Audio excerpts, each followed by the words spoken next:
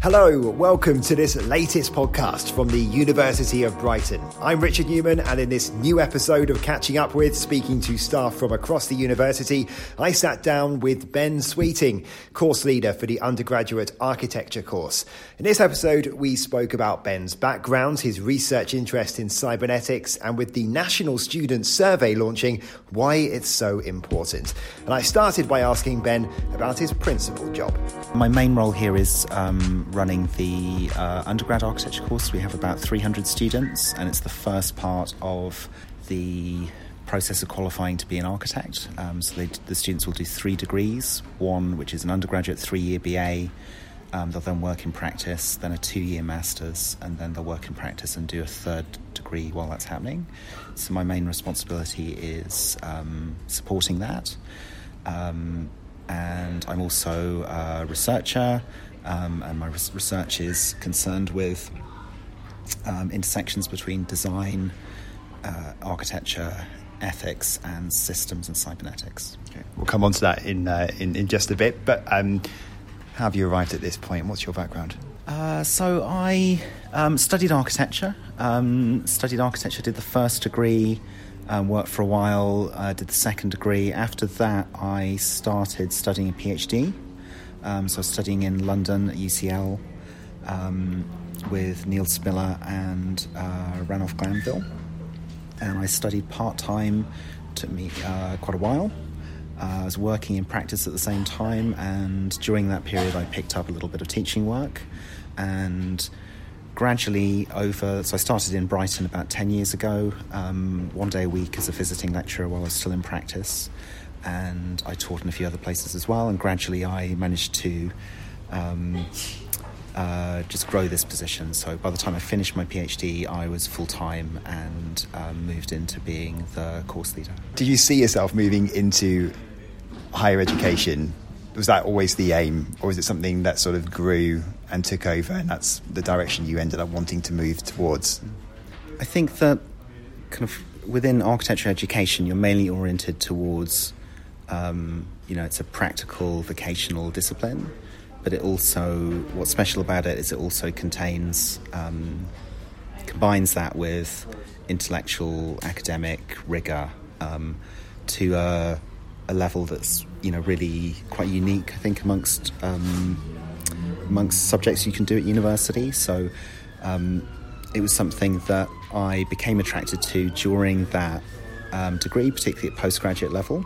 I think in retrospect, where I've ended up at, where I'm mainly concerned with mainly concerned with quite philosophical issues, I could think that maybe if I went back, maybe I could have studied philosophy or something like this.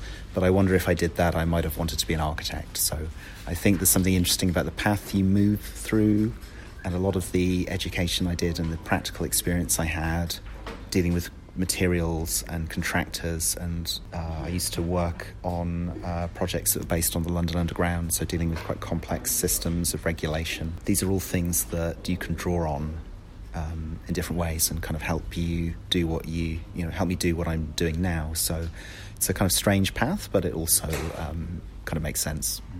Do you miss practice, or are you still involved in it from time to time? So I'm not involved in architectural practice anymore. I don't miss it because I think there are things about it that were really, really special. I think seeing a building, being involved in a building being constructed and helping that happen is a really great thing. But moving into academia and research and teaching is kind of very rewarding and doesn't give you much time to, think, what if I did a different path and so on. Let's move on to your research, specialising in cybernetics. Could you explain in the most basic terms what that's all about? Sure. So cybernetics, the word comes from the Greek word kybernetes, which means steering or steersman. Cybernetics is steersmanship, and that word's coined by someone called Norbert Wiener in the 1940s to name a new interdisciplinary field which was concerned with feedback processes, which sort of bringing together different insights from mathematics, computing, anthropology, engineering, philosophy, all kinds of things, and neuroscience.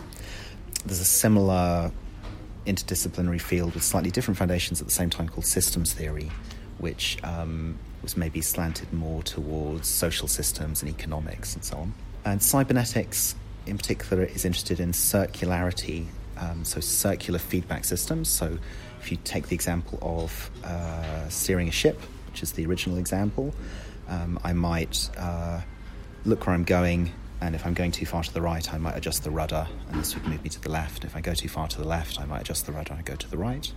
So what you have there is a circular feedback system where my observation of the effect of my action guides my next action. So you have a circular arrangement of causality, which is very different from how we normally think of causal links in a linear way, that X causes Y causes Z. Here, X causes Y and Y causes X, or X causes X. So you have a circular arrangement in terms of how a system's operating. And this is actually very widespread as a way in which we kind of deal with the world and do various things. It's also very powerful in terms of what it lets us do or lets us build things to do. But it's also in contrast to a lot of the ways we think about the world. So we tend to think about the world in much more linear ways. Is there something that sparks that interest in the first place, or is it obviously it's something that's it'll be on your mind a lot, so it must also influence the way that you do live your life as well, and you approach different scenarios? Mm-hmm. How I got into this was through sort of discovering some of the insights which are quite special around ethics, around responsibility, the relationship of ethics to epistemology, which is knowledge, and seeing that that's one of the many things about cybernetics that relates to some of these questions in design and architecture that I was studying. Going on to something completely different, the National Student Survey. Not necessarily as different as you think. You're a course leader, so it's a big thing for students and for universities. Could you tell us why it's so important?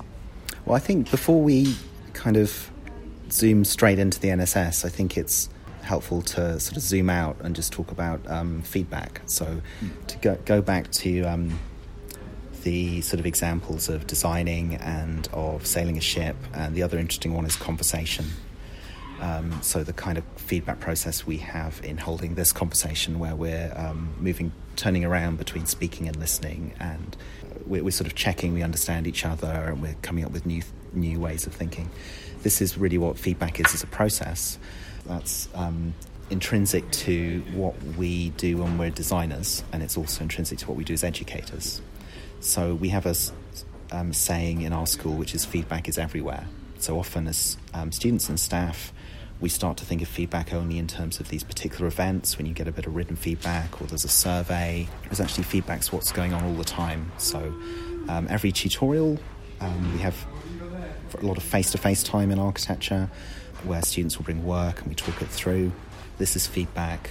The students work together in spaces they share, they see each other's work, and that's a feedback process where they learn about what they've done by the way other people react to it. So it's not just that you get a sort of explicit comment of, oh, this is excellent, this is satisfactory, I like that, I don't like that, or do this. But you might make a drawing, make a proposal, and someone might understand it in a way you didn't intend. They might think, oh, I really like how it's doing this. So you start to see through that process of seeing something through someone else's eyes, you can discover possibilities that you didn't intend. And this is important because you're not limited by the possibility of analysis at the outset. To go back to the sailing a ship example, you don't have to know everything that's going to be happening at every moment when you're crossing the sea, because you have the capacity to respond to things as they're happening. And this allows you to not be constrained by limitations of analytical method. It also allows you to create new things, so to find new possibilities, find new ways of working, to explore new avenues and so on. What happens in a typical teaching method, which is conversational or maybe around a piece of work, is verbally we're doing that as tutors. So verbally we're playing out in the conversation feedback processes that students gradually learn to do on their own. So first year and second year, it's quite explicit in terms of how we talk about pieces of work and raise particular things. But by third year and master's level, students have learnt from observing and being part of that process and now do that themselves. So that's within the course what feedback is. And the way we give feedback and students give us feedback, we try and understand as part of that. So we do the way we return official bits of feedback, whether it's the end of a project or midway through a project.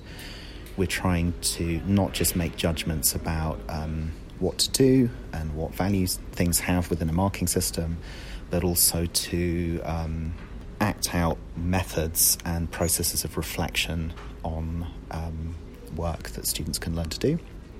And we're trying to do the same thing within the many ways that students feedback to us. So there is the NSS, there are also module evaluations and year meetings and student rep meetings and conversations in corridors, and we have studio spaces where people are working, and I spend quite a lot of time just walking around and talking with students and being kind of available. And so the module evaluations we do are attempts not just to score satisfaction against particular things, which give us kind of numbers, but also prompts to just reflect on not just satisfaction, but reflect on your own work and how things helped you with that. So we ask students to reflect on maybe what they've done, what went well, what helped them do that, what could have gone better, what could have helped them do that, other things might have happened, and also what their next steps are. So what's the sort of plan of action, which might be for them and might be for us. So we've just taken a lot of those in at the end of the Term 1 modules, and we're already kind of acting on those now, and you get really great suggestions. So as a tutor, you get it's a way of taking yourself out of your own experience of a situation and understanding things, understanding the effects of what you're doing, because what you're doing isn't just about it's actually very little about what you're actually saying or doing. It's about the interaction you're holding. So generally, the kind of feedback process is a really important part of the pedagogy, and it's a very important way that as a teacher you learn, and it's also an important way that students learn. So that's not just the feedback we give to them, which is maybe about this went well, maybe you could think of doing this, maybe this is what you need to do next. It's also the feedback they're giving to us and giving to each other through peer feedback. That's helping us, but also that's building capacity in feeding back, observing, critiquing, thinking. So it's building their capacity to feedback, which is part of what they need to learn to do their project, because architecture projects are not about doing your own project, it's about doing projects for others. So as an architect, you're not doing your own creative task, you are always designing for someone else. The NSS is just one method of feedback, and it obviously just has a much higher profile, and it's across the entire university. So obviously it can pick up trends. It might mean that schools can sort of learn from each other, from best practice as well. Mm-hmm. Do you think that you've seen some positive changes through that? The NSS, so if we think of that kind of broad spectrum of feedback with different kind of cycles, the NSS is the one that is probably the most prominent externally. So sort of beyond the school in the university, and beyond the university in the way that it gets picked up in various things. So that gives it a kind of impact. I think it's also the slowest one, because you get feedback, it takes you a while for it to come back. So what happens, the feedback that's very useful to a course leader and to the university from the NSS is medium term. So particularly the free text comments that we get included in that, they're very different to the comments we get in module level feedback, where someone might raise a very particular issue about the facilities we have in the studio or so on that we can then improve. I think one thing maybe that we did through student rep meetings and module evaluation was quite small things, expanding the number of PowerPoints we have, power cables we have in the studio to make more working places. So we can sort of act on that day. Get that bit of feedback, you've kind of done it by the afternoon. NSS, you get these comments which you get maybe 6 months later, but it gives you a very different, you're asked a different question. You're asked as a student, overall, kind of what's your comment on, your time, your 3 years. And you get patterns within that. So you get very clear acknowledgements of things that are working and things that could be working better. And there's a very stable pattern to those. We tend to get very positive comments about community and about teaching. We get less positive comments about some more kind of structural issues about facilities. And they are things that, if that's logged in the NSS, because things like physical spaces and physical facilities are not things you can just sort of sort out in an afternoon, them being logged in the NSS is very helpful in terms of the school and the course looking to make structural changes and improvements to things like that take investment over a course of years. Coming into this year, we had investment in our workshop. We have a new workshop facility this year, a new reprographics facility, which has responded to comments from the NSS over the last 2 or 3 years about those facilities. So we've managed to expand those so they're more accessible, so they fit more students. So reprographics, which is where students print out, used to be quite a stressful room because it was quite small. You sort of queue up for it, and we've managed to just put that in a bigger room, so there's more room to get in. There's more sort of mental space within it. We've also changed the way it's staffed, so it's staffed now by student helpers, so it's open longer. That's not something that we could have responded to immediately because it took building works and so on. So those kind of things come about in part because they're kind of highlighted through things like the NSS. And because these are students who are close to completing their courses that are taking the NSS, but they're sort of helping to shape and mould that experience for students maybe who haven't even come here yet, or just they're helping to make those tiny little improvements, little tweaks. Yeah, I think it's a funny thing, I think, the process of completing it at the stage they do, because they are at the point where they do understand the whole, but the question of what comes out of it is really a different generation. So we encourage students to really think about it in those terms, but the kind of overall reflection, kind of on balance, kind of what do you value, what would have helped, differently overall, is something that is a contribution to the next generation. And so it just fits into that narrative of designerly processes like interactive feedback being about others. We ask this at the end of every podcast. This is completely away from everything that we've just been talking about. We just end up with some very quick-fire questions. They're not too difficult to answer, completely away from your work. So, question 1. Can you pick a favourite place in Sussex?